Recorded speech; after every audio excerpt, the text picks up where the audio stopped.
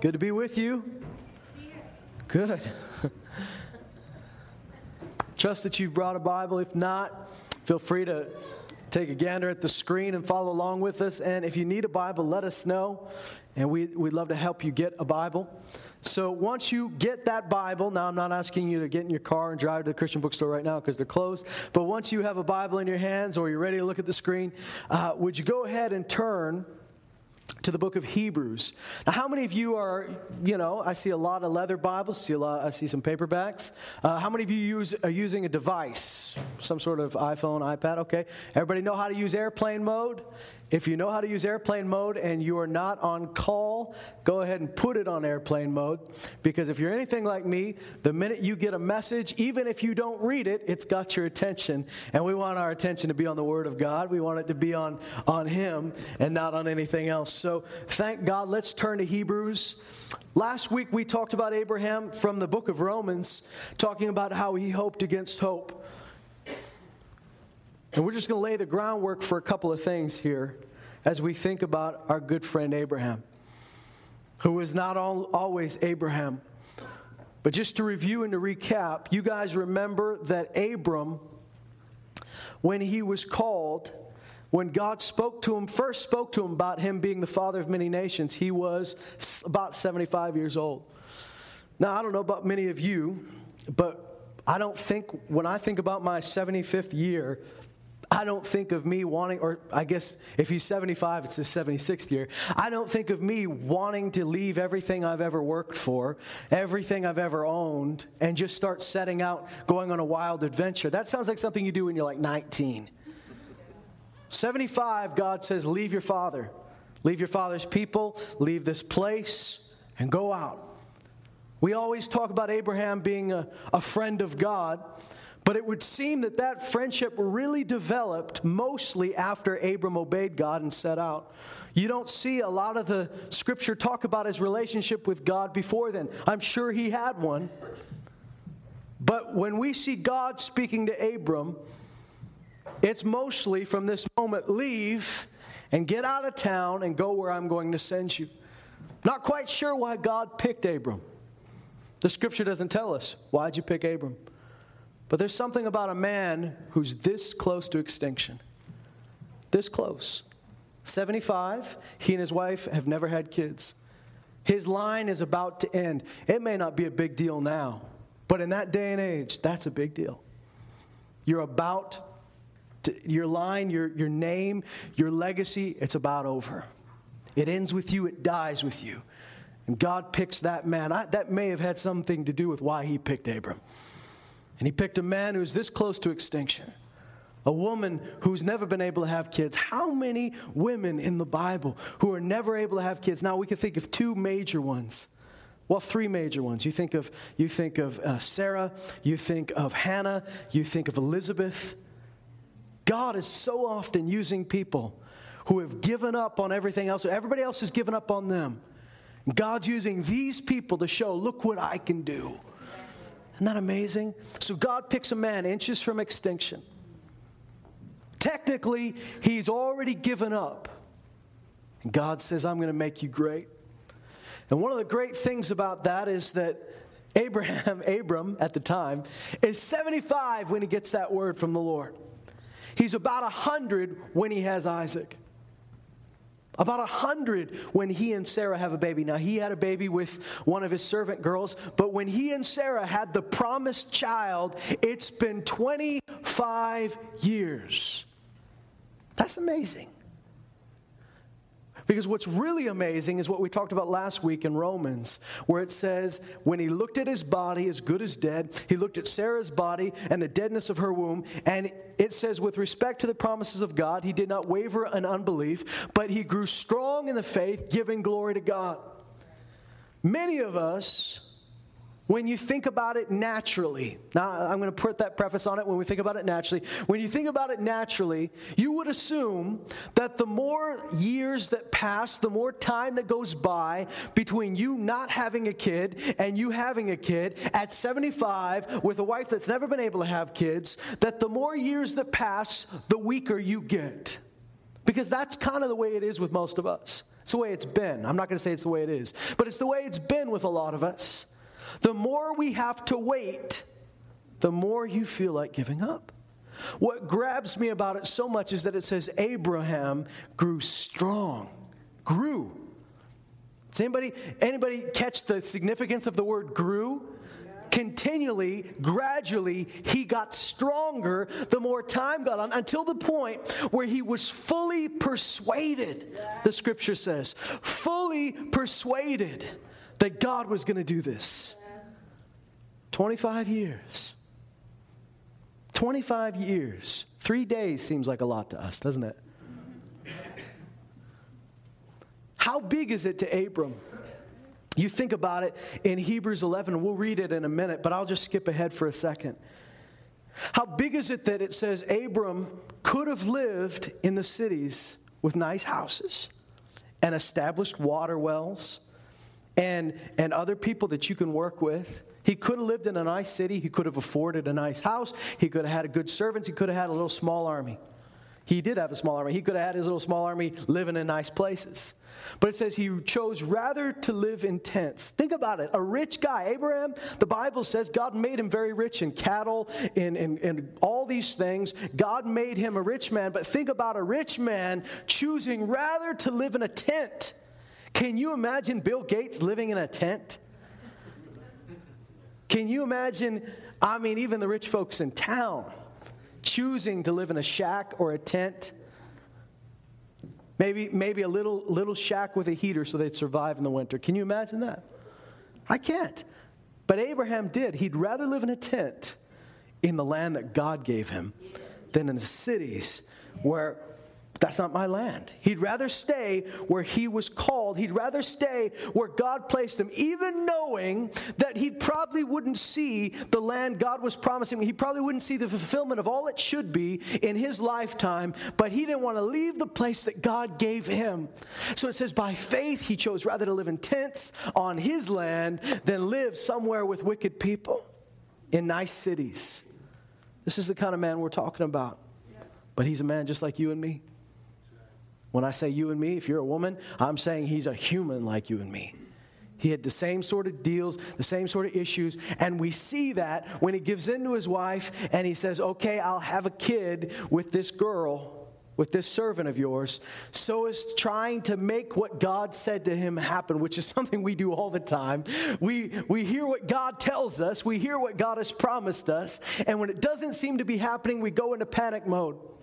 See, I've been blessed to pastor in this area for 9 years and live in this area for most of my life. No, the only downside to that is that you get lost a lot, or at least I do. I don't anymore. There's GPS and all of that. But I'll tell you why I get lost. Because you go visit people out in the country, and you go to their houses, and they say, oh, we're going to have supper. Oh, we're going to have you over. Why don't you come over to our place? And then they give you these directions based on your third left, there's an oil well there. And there's lots of oil wells, but this one's different. It's got a little bit of rust on it. Okay, turn left there, and there'll be a small horse that's just wandering around. When you see that small horse, answer his riddles. And he'll tell you, he'll send you on a quest, and then you go, so the directions are crazy. And I can't tell you how many times somebody's given me directions to their house, and they say, when you see this, turn left. Yeah. And I'm feeling good about that when I set out. But the more time that passes, the more I say, I've missed it. I start to feel like I'm going to panic. Then what do? You turn around. And now you're saying, well, was it left or was it right? Well, I'm going the other way. And a lot of times, I don't know how many times it's happened where you find out if I just kept going 5 more minutes, I would have hit the turn. I would have hit that place. But I started feeling nervous that, I don't know, I think I'm going to miss it. I think I already missed it. Why? Because we like assurances. If you told me every turn that was going to happen, everything I was going to see, I'd know where I was. But a lot of times it's like, go this distance. I can't tell you how many miles or kilometers it's going to be, but you'll know it, you'll see this. And you get to a certain point where you start to panic. And in life we have these panic moments where we're trusting God, and then we say, hang on, have I missed it? And it's so many times that's where we find our opportunities for an Ishmael. It's funny, the devil does not just use obstacles, he uses opportunities.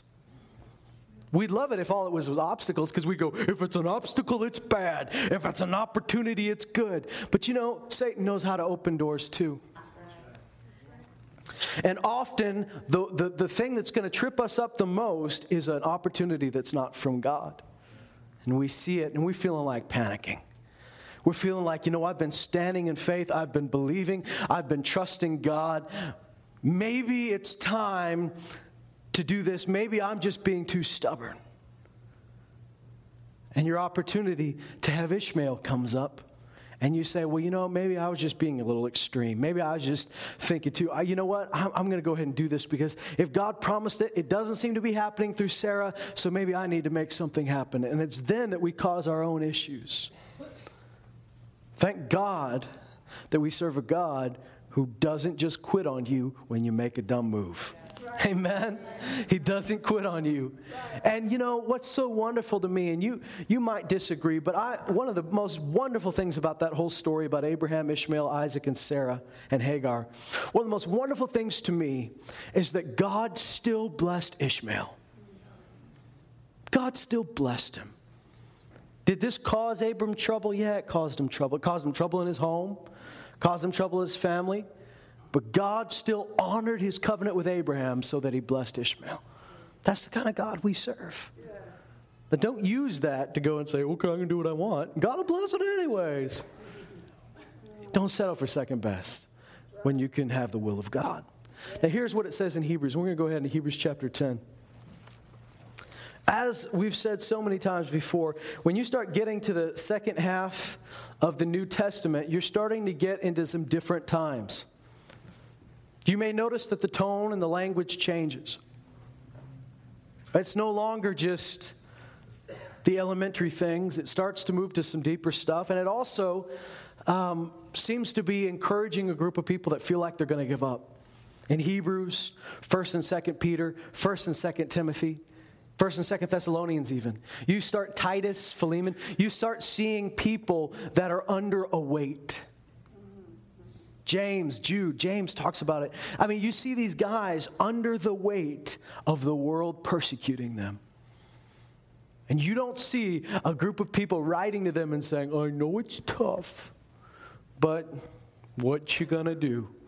You see the writers encouraging them. Come on, this is what you're built for. Peter says, you've got gold on the inside of you. All this fire is going to do is prove what's really on you. Prove what's really in you. It may seem like it's tough, but everything that God's put in you cannot be destroyed by what they throw at you. In fact, it'll be proven by what they're throwing at you.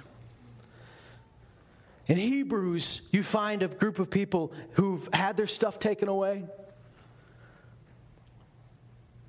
By the name, you know that they are Hebrew. They're Jewish people. Seems to imply later on, towards the end of the book, that these guys got kicked out of their families. Kicked out. I mean, you think about it. We've talked about this before, but you think about what it would be like if your whole culture, your nation, your homeland, which is so sacred to them, that you've been oppressed for hundreds of years. You've been oppressed, whether it be Greeks, whether it be Romans, you've been oppressed by somebody. It's been a while since you've been free. And the Romans are ruling over you right now. So all you've got is each other. You've got your own Jewish family and your Jewish culture and your religion, and all of these things are intertwined, and that's what you've got. And then somebody comes around and tells you the Messiah has come, and it's time that we believe in him. A new covenant has been established. We've got a new and living way to know the Father. This is Jesus, who you crucified but was risen from the dead. Now he lives. He's offering you forgiveness. He's offering you a home. He's offering you a family. But by believing in Jesus, you're having to choose to give up everything you've ever identified with.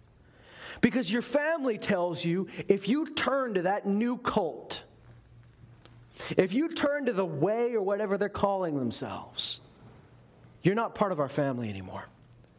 And all your neighbors and the people you work for and the people you work with don't want to have anything to do with you. So that's why at the end of Hebrews, It says we have to be willing to go outside the camp because Jesus bore our sin outside the camp for us. So let us go outside the camp and meet him there. And you leave everybody that you love and care for. They don't want to have anything to do with you because now you're weird. But he says, be willing to leave the camp, because when you step out the camp, yeah, you're leaving everything. But you know who you're going to find outside the camp? You're going to find Jesus waiting for you, and he's worth it all. This is the encouragement that they're given. But in Hebrews chapter 10, there are some that feel like they're going to give up. And here's what he says to them. Hebrews chapter 10, of course, is the chapter that tells them, you have a new and living way. Therefore, let's enter into the very throne room of God. Let's draw near by his blood. Let's go. Let's not hold back. He's let you into his presence. Let's enter with confidence. Let's draw near with confidence. Then he goes on and he says this in verse 32. But remember the former days when after being enlightened, what does that mean? It means you believed in Jesus. After being enlightened, Jesus, the light of the world, you endured a great conflict of sufferings. That sounds tough, doesn't it? A great conflict of sufferings.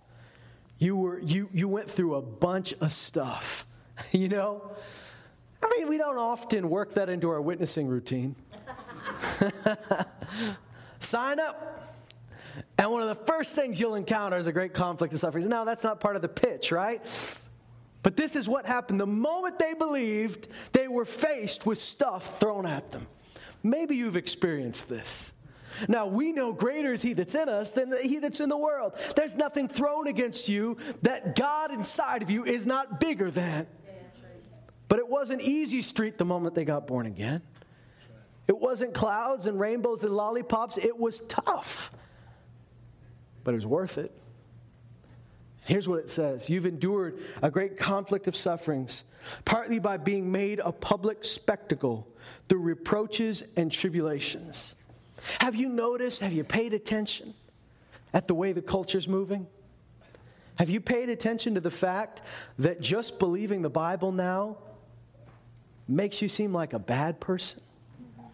See, we always like to pretend that people went to their martyrdom, they went to their death, and everybody said, what wonderful people, why are we killing them? I don't know, it must be our crazy ruler. Oh, that they could live. And they went, and there's halos over their heads, and they walked like this, and everybody said, what beautiful people, let us join them. No.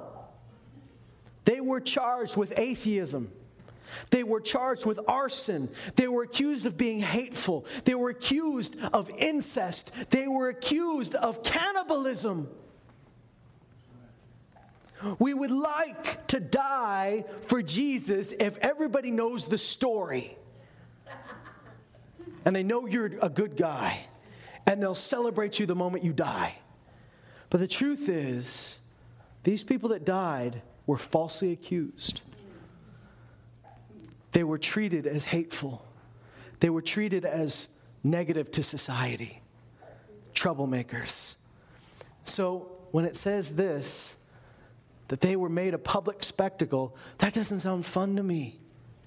Through reproaches and tribulations, and partly by becoming sharers with those who are so treated. That's amazing to me. He says, some of you they picked out of a crowd. Some of you they picked on. They made you publicly a spectacle. And the rest of you that weren't being picked on, you went and stood next to the ones that were. That's something we need more of today, isn't it? People that will stand by those that are being reproached, stand by those that are being slandered, and said, we stand as one. The human intuition is to get away. When you see somebody's got their sights on someone else, give them some space.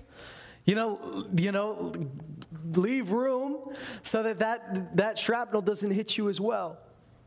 But here it says, you became sharers with those who were so treated. Praise the Lord. What a happy sermon so far, huh? For you showed sympathy to the prisoners, and you accepted joyfully the seizure of your property, knowing that you have for yourselves a better possession and a lasting one. These people are either insane or very full of faith. And they accepted joyfully. Go ahead and take my land. Doesn't matter. You can't take what matters.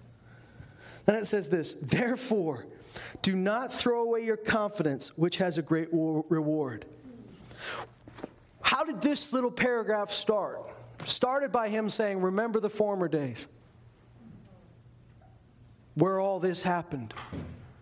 Why does he have to say that? Because they're still dealing with stuff. And when it first starts, you go, this is a couple days, a couple weeks max, and we'll be through it. They're still dealing with it. He says, remember when it started, how strong you were. Remember how you endured. He said, don't throw away your confidence. Why? It has a great reward. And they're like, you told me about the reward 3 years ago. We're still dealing with this stuff. When's the reward coming? He says, your confidence has great reward. What does confidence mean? I mean, think about it. Confidence isn't just being confident in yourself. Confidence, even the English word confidence. Think about what the English word means. Confidence, coming from the Latin for with faith. Confidence. Not confidence in them, but confidence in Jesus. He's not left us. He hasn't forsaken us. Look at this. Don't throw away your confidence. It has a great reward. How many of you need to hear that this morning? Where God is saying to you, you may have been standing for a while. Stop entertaining thoughts of taking an Ishmael route. Stop entertaining thoughts of backing up. Stop entertaining thoughts of quieting down. Don't throw away your confidence. That's where the reward is. He says in verse 36, wouldn't it be a shame, guys? Wouldn't it be a shame to run most of the marathon and when you've got 1 kilometer left for you to give up because it's too hard? Come on. Isn't that the worst feeling? I mean, I know there's a ton of marathon runners in the crowd today. Wouldn't that be the worst feeling? You ran all that way. The prize is right there. You're in the lead. But does anybody here... Is anybody under the impression that the last kilometer is the easiest kilometer? Your second win came a while ago. By the time you get to the last kilometer, it's willpower. Now, thank God we know willpower is not enough. We rely on the grace of God. And he says, those that wait upon the Lord will renew their strength. The Hebrew says to exchange their strength. They will run and not grow weary. They'll walk and not grow faint. They will mount up with wings like eagles. But look at this. He says there's a great reward in staying. He says, for you have need of endurance. No kidding.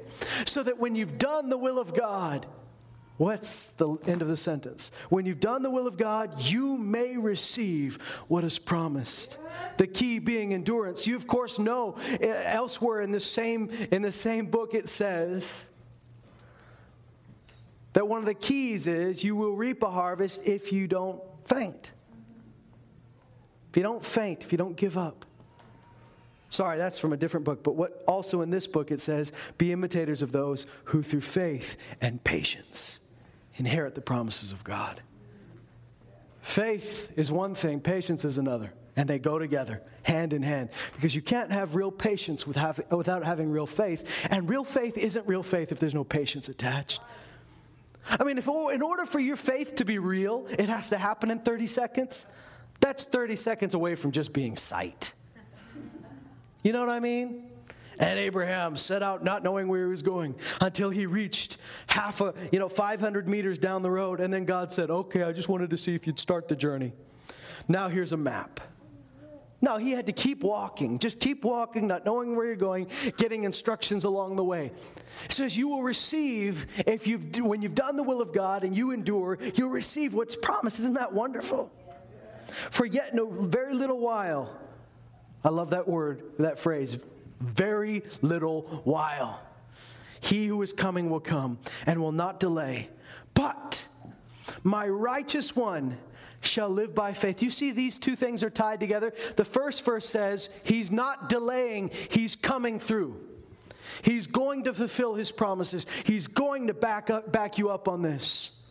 But in the meantime, in that little while that we're waiting, my righteous one will live by faith.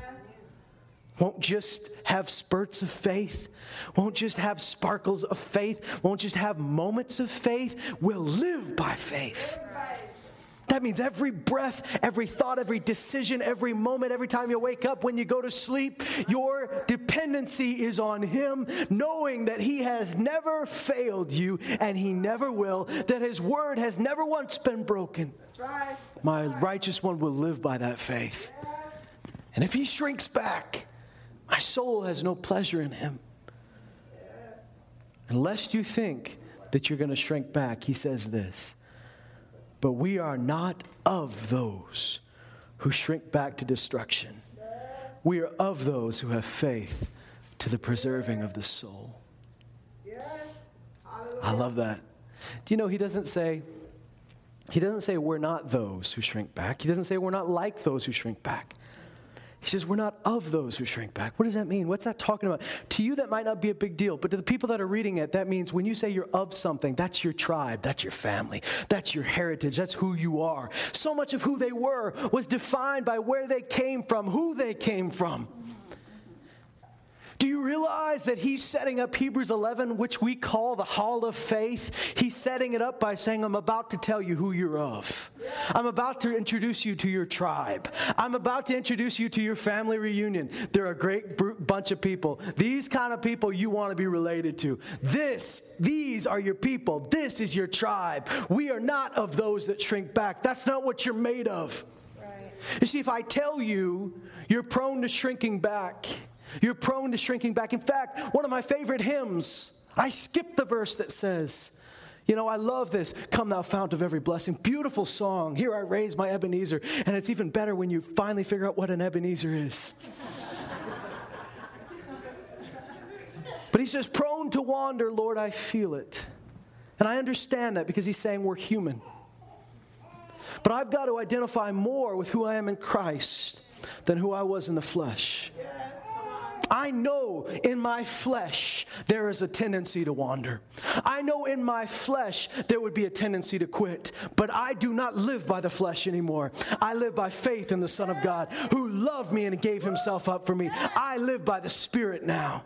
So I am no longer prone to wander. He says we are not of those that shrink back. That's not who you are anymore. See, if you think you're a shrinker, if you think you're a coward, if you think you're one who's prone to run, you are going to take that option. He says that's not who you are anymore. You're not of those that shrink back. You are those of those who have faith to the preserving of the soul. Now, faith is, and just remember for a moment that this book was not written with chapters or verses. This is one letter. So the next thought is this. Now, faith. In fact, now is the connecting word. We're not done when he says we have faith. Because maybe you say, what is faith? He says we're of those who have faith to the preserving of the soul. He just told you what's going to save your life. He just told you what's going to preserve your soul. And why does your soul need to be preserved? Your soul is your mind, your will, your emotions. Why does that need to be preserved? Because that's the one thing that feels like running. That's the one thing that starts to be filled with doubts and fears and second guessing. That's what it feels like when you're driving to so-and-so's farm and you think you missed the turn and you start to question. And as much as you feel it on the way to their farm, you feel it so much more when you're trying to figure out what to do with your life. Yes. You took that job because you thought God told you to take that job. But it's not panning out like I thought it was going to pan out. Maybe I missed it. Maybe you did. But if you knew then that you were hearing from God, and God has confirmed it, just because you haven't seen another sign yet doesn't mean you're on the wrong road. Come on now. Sometimes faith means saying, I still am going by the last thing I heard. Now, listen, there are people that spend zero time with the Lord, take zero time to pray, have their ears closed to what he would say. To that person, I would not say, what's the last thing God told you? Because they've not been listening. That's right. The last thing God told them might have been, get saved.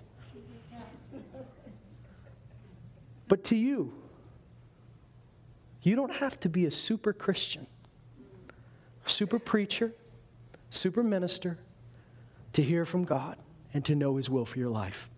The one qualification you have to have is to be filled with the Holy Spirit. And that is a promise for every believer. He says through his Spirit, 1 Corinthians 2, you can go read it later.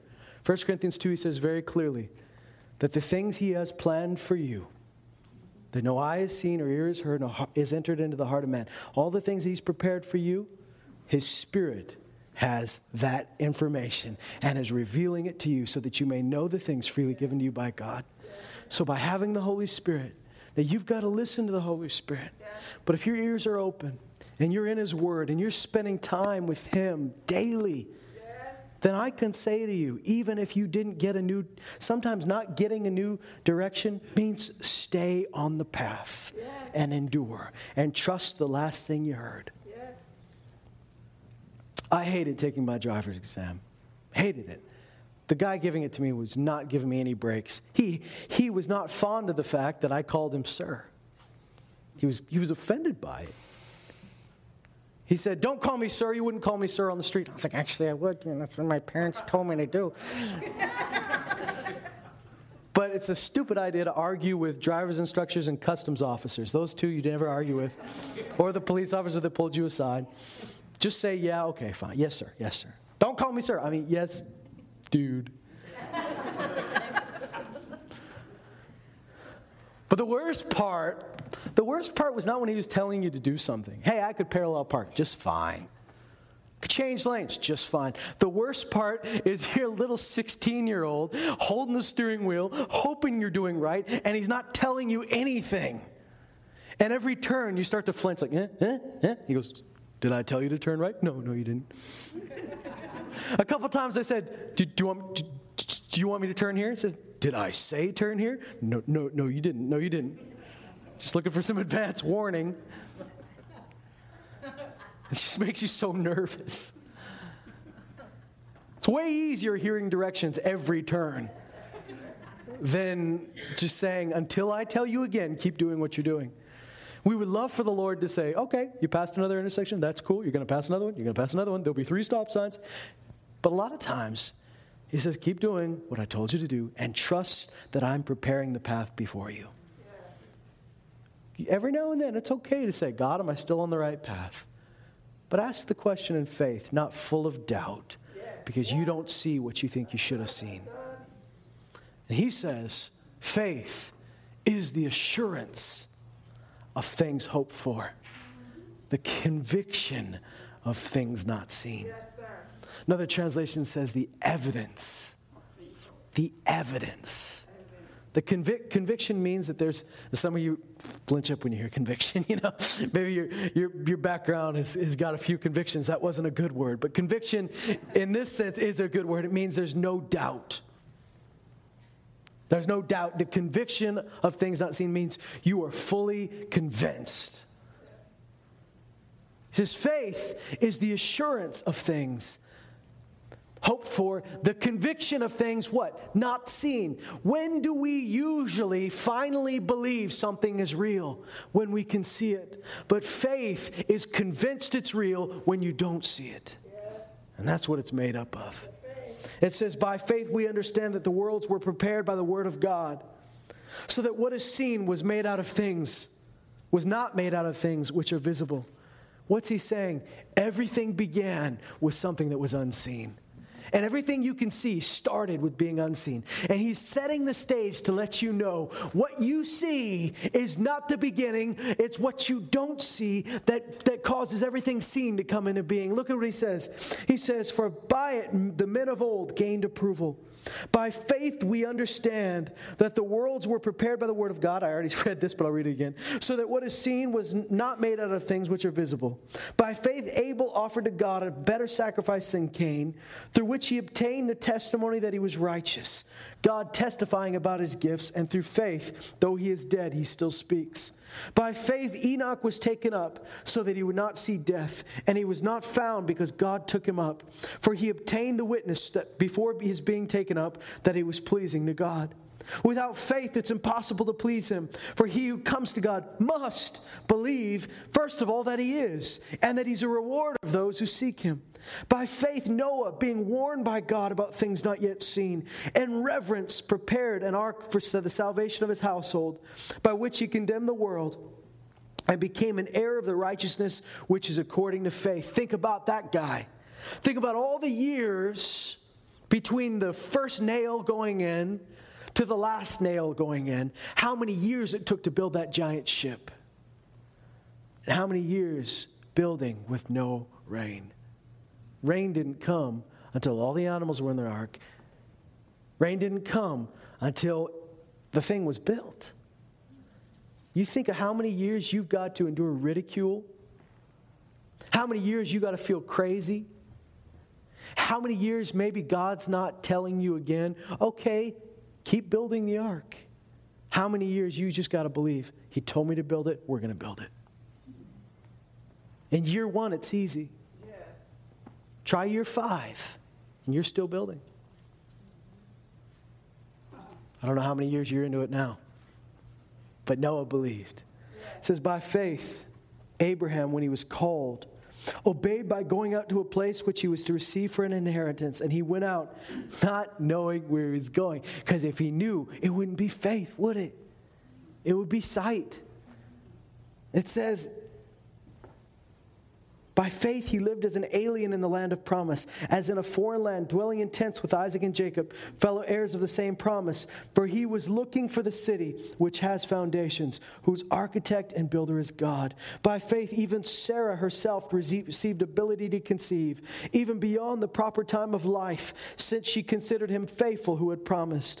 Therefore there was born even of one man, and him as good as dead at that, as many descendants as the stars of heaven in number, and innumerable as the sand which is by the seashore.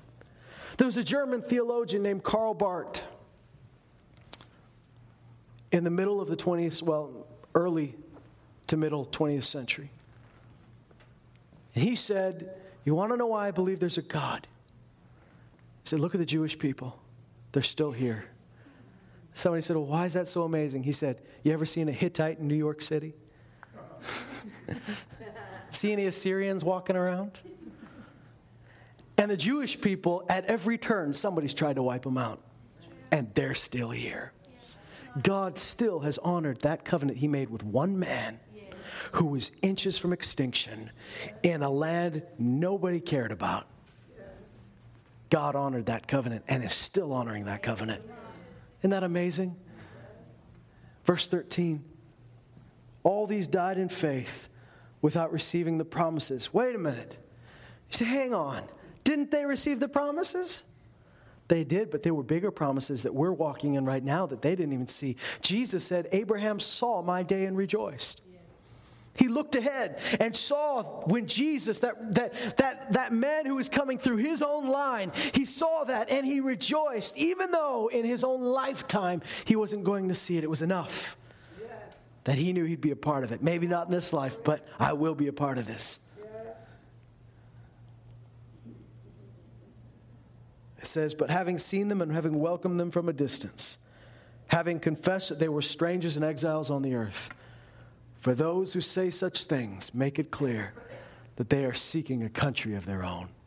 I love that. And indeed, if they had been thinking of that country from which they went out, they would have had opportunity to return. But as it is, they desire a better country, that is a heavenly one. Therefore, God is not ashamed to be called their God, for he has prepared a city for them. Of course, it goes on, doesn't it? And we could take all the time to read that, but I'd like you to read that on your own and be encouraged. But I want you to see the common theme is that there's things that they're not seeing that they see with the eyes of faith. And that causes them to endure. That causes them to keep going. And what you've got to know today is that by faith, there are things you've got to consider more real than what you see and what the doctor told you, and than what your family's told you, and than what your employers told you. You've got to see what God has said, and see it, not just think it, but see it as real. Come on now, come on. As more real than what you can't see. Yeah. And how does that happen? I go back to the beginning of chapter 10 when he says, if we need help, We've got a high priest who knows our weaknesses. Do you know that your weaknesses are not a problem for God? And He's not surprised by them. And we get halfway through what we're dealing with, and we think, oh, why did God pick me? I bet if He knew this, He wouldn't have picked me. But of course, He did know that. He picked you when He knew all of your weaknesses. He says He's not unaware of your weaknesses. He's not unsympathetic to your weakness. But here's what He says. When you're weak, when you're having trouble, when you're tempted to give up, you draw near to me. Yes. And here's the reality, is that the further I get from the Lord, and the less and less time I spend with Him because I'm so busy, sometimes even busy doing His stuff. Because I think that somehow that's a badge of honor in the Christian world, to be busy doing the works of God. But it's not if you're not spending time with God. And it's impossible because you'll get burnt out. You'll want to quit. But here's the deal. When it seems to get fainter and fainter, and you're saying, I'm not seeing it, I'm having trouble believing it like I used to believe it, draw near to God. He's not unfamiliar or unsympathetic with your weaknesses. He was aware of those weaknesses when He picked you. In fact, He may have picked you because you were a bit flawed, so that He could show how He could take a flawed person and make them something. He did pick a guy who was almost extinct. He did pick a woman who had almost starved to death. He did pick a man named Gideon who's hiding in a cave because he's the most cowardly of his whole family, and his family's the weakest in all the land. He did tend to pick the people nobody else would have picked. He picked David when David's own dad wouldn't have picked him. Boy, you know you're batting pretty low when your own dad doesn't want to pick you.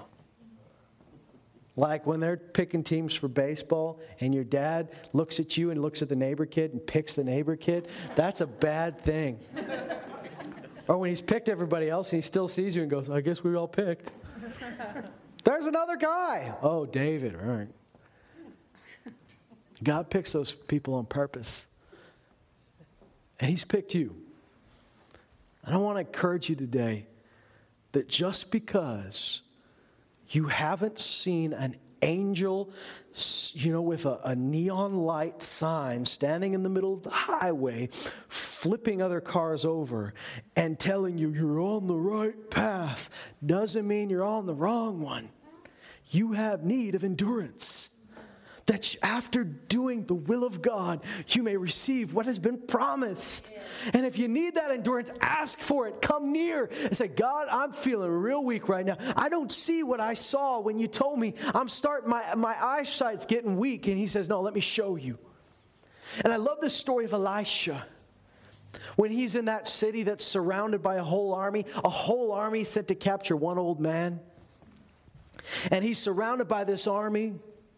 And his servant's freaking out. I mean, that was just like the worst job in the Old Testament, was to be the servant of the prophet. It was like always the worst. You just always got the flack. You were picking up stuff you shouldn't have to pick up. You're dealing with them when they're in a bad mood, and nobody's saying, boy, I'm glad you're here. They're just always glad your prophet guy's here. But the upside is you might be like Elisha and you get twice of what Elijah had. So, it's worth hanging in there. But Elisha's servant's freaking out because why did I sign up for this job? What I was doing before was way less dangerous. Now, they're not going to say, we'll take the old man, we'll leave you. No, they're going to take me with them. So he's freaking out, he's panicking. And Elisha says, what are you worried about? There's more for us than there are against us. He goes, old man, you're crazy. There's nobody there for us. It seems like everybody's against us. And Elisha prays to the Lord and he says, Lord, open his eyes. And when he opens his eyes, he sees the army of heaven surrounding. One of those angels could have taken out the whole army. But God is a God of abundance. Some might say overkill. He sends a whole army. He does little shock and awe. Here's the one thing I don't see. I don't see Elisha praying that he would see what his servant saw. Now maybe he did. Maybe he had an idea of it. Maybe God showed him. But you know what? I tend to believe that Elisha had enough experience with God that he knew they were there. It was his servant that needed to see something. But Elisha's faith was enough sight for him. Elisha saw it by faith. His servant had to see it with his natural eyes, but Elisha knew it was there. Do you think Elisha just walked around seeing angels everywhere he went? Probably not. Elisha knew they were there because he knew his God. Help my servant out, he's weak. Show him something. Just like Jesus, who had to say to his disciples, okay, I'll speak plainly. But really, Jesus said, when he did allow Thomas to touch his hands and put his fingers through the holes, he said, I'm glad you believe, but blessed are they who believed when they haven't seen. Your faith is more real. Your faith in the unseen is more real than what you see with your eyes. And I've said all this today, as we wrap this up, I've said all this today to encourage you who have been standing for a while to know that 25 years of believing something in Abraham's case, 25 years of believing only caused him to get stronger. And I know year 13, year 14, you want to start saying, did I make a wrong turn? And that's exactly what Abram did. Year 10, he asked that question. Did I make a wrong turn? And he went and he took a U-turn and he had Ishmael and he didn't have to. But God gave him a second chance. God called his cell phone and said, get back on the road. And like we said last week, Abraham prayed to God. He said, oh, that you would let Ishmael stand before you. And how many times have we done that? How many times have we said, God, I know I panicked and I made this decision. I got this job. We bought this thing. We moved here. Can you just make it work? And God says, no, I got something better for you. Now, your life is not going to totally fall apart because you made the mistake. I can fix it. But you need to get back on the road. Thank God for that. The worst decisions you ever make in your life are in panic mode. The worst moves you ever make are when you're starting to panic. The worst jobs you ever take are when you're starting to panic.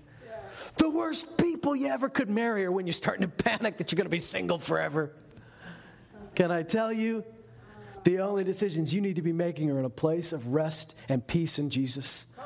Now, it may be a time where there's stress all around you, but when you know, okay, hang on, this is not affecting my decision.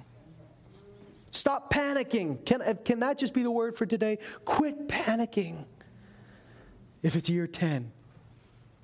No, some things are going to happen just right away. Some things are going to happen in 30 seconds. But there are some things that require you to have faith and patience. And those things, I believe, are going to be some of the greatest miracles in your life. And remember that the last kilometer is the hardest. So when you're feeling the most like giving up, you are the closest you could possibly be to the end of your journey. And I don't mean the end of the journey as in you're going to die. I mean the end of the journey as in the rewards right in front of you. How many of us give up when the finish line's just around the corner? You need to quit panicking. Quit saying, why is it taking this long? Quit saying, maybe I made a wrong turn. Seek the Lord. And he says, draw near to me. I know your weaknesses. When you're tempted. Now, I know temptation, there's a lot of things we're tempted with, right? But if you read the whole book of Hebrews, the big temptation was to fall away and to go back to the old school way of thinking because you could get along with your culture better. I mean, constantly he's having to say, get off the fence, choose Jesus. So I really think the number one temptation for them is to say, you know what? Let's just compromise. Let's go back. Let's not be so hardcore. This new covenant stuff. Let's go back and do the old things again. He says, whenever you're tempted to give up, you draw near to God, and he will have grace and mercy to help you in a time of need. Isn't that awesome? Yeah. Of course, we know that the scripture says, draw near, let us draw near with confidence. And that word confidence in the Greek language does not simply mean with your head up, with your chest out. The word confidence is made of two words, to speak freely, to speak boldly. That means when you come into the throne of God, there will be a time of sitting, there will be time of listening, but there's going to be a point where you need to ask for what you need. Lord, I need endurance. Lord, I need wisdom. Lord, I need to know that I'm on the right path. And He will give it to you. Oh man, I know. It's probably a good August long weekend. It's probably a good time to preach this, isn't it? This is something we all need. Because I know that there are so many of you that are just right on the edge of some major stuff. But the point of breakthrough that's always the hardest pushing is right before you break through. It's not the run up. You know, when you're running up to break through something, that run, there's nothing against you. There's nothing hindering you. When you're running, it feels good. When you're really feeling the pressure is when you hit the wall right before you break through the wall. And many of you are right at that point. You're pushing, and you're pushing, and you're pushing. And I want to be the one voice that runs beside you. I want you to be the voice for each other that will run beside one another. It's not a coincidence that just right near where we read, it says you need to meet together more often and encourage one another, even more as you see the day of the Lord approaching. Why even more? Because the closer we get to the day of the Lord, the more the temptation to give up. But the closer we get to the day of the Lord, I don't mean to be redundant, but we are closer to our reward. You're this close, guys. Stop panicking.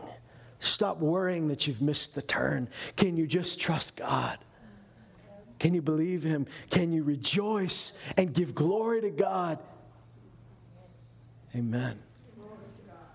Thank God. Don't wait to rejoice over the check that He's already written. Don't wait until you get to the bank and see if it clears. The check came from Him. He's good for it. When He makes a promise, He follows through. Amen? Stand up with me.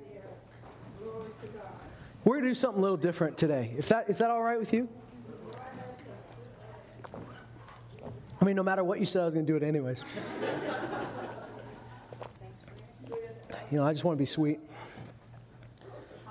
I want us just to, I know this sounds simple, but I want us just to sing together if we could. And some of you, I want to welcome you to the front if that's what you want to do. If you want to stay at your seat and worship God from there, then I encourage you to do it. But if you have been fighting and you're feeling the urge to panic and to make a different choice, make a different decision, if you're feeling the pressure to turn a different direction, now maybe you did turn the wrong way. Maybe the Ishmael was the last decision you made and you need to get back on the road. I'm not here to tell you never question your decisions. Some people need to question their decisions. What I am here to say is, what's the last thing you knew you heard from God? What's the last thing you know He said? Now ask Him if that's where you're still supposed to be. But don't give up just because you haven't heard a new thing yet. Or just because you don't seem to be seeing what you thought you'd see. Some of you I know have been standing in faith and you've been trusting God. I believe you're this close. But if you want that strength and you're asking for it, we're going to pray that your faith becomes stronger so that you can see with the eyes of your heart more than you can see with the eyes on the front of your head. That it'll be real to you. The Lord would open your eyes, not just your physical eyes, but the eyes of your spirit. And you'd be enlightened to know what is the hope of His calling. What are the riches of His inheritance in you, the saints. Amen? Praise God. We're just going to sing a very simple song that some of us grew up singing.